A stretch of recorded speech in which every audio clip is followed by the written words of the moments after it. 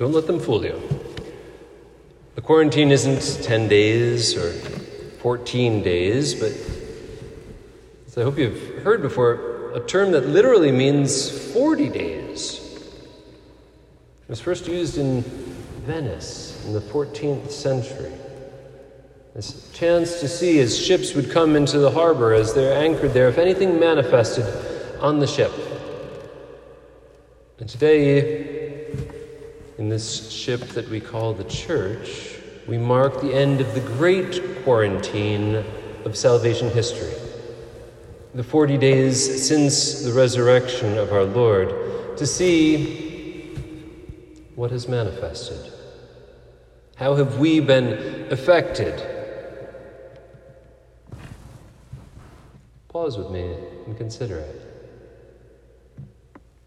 When we acknowledge the person before us for who he or she is, and don't mask ourselves putting on a fake front,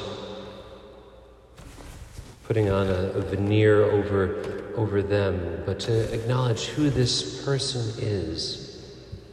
When we're warmed by the acts of charity that we perform and we witness and aren't chilled by selfishness around us, when we taste the flavor of life and see the goodness that is blessed, that we are blessed with in our world, and when we don't isolate in our own comforts, but share the truth in season and out of season as the apostles did.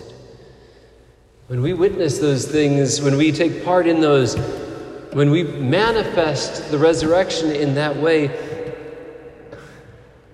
we learn what this day is all about. Yes, we no longer see him, the disciples could say, but they remembered where he went. They were inspired, they were marked by this quarantine, these 40 days of our risen Lord walking about, and please God, so are we. For where he has gone, we hope to follow.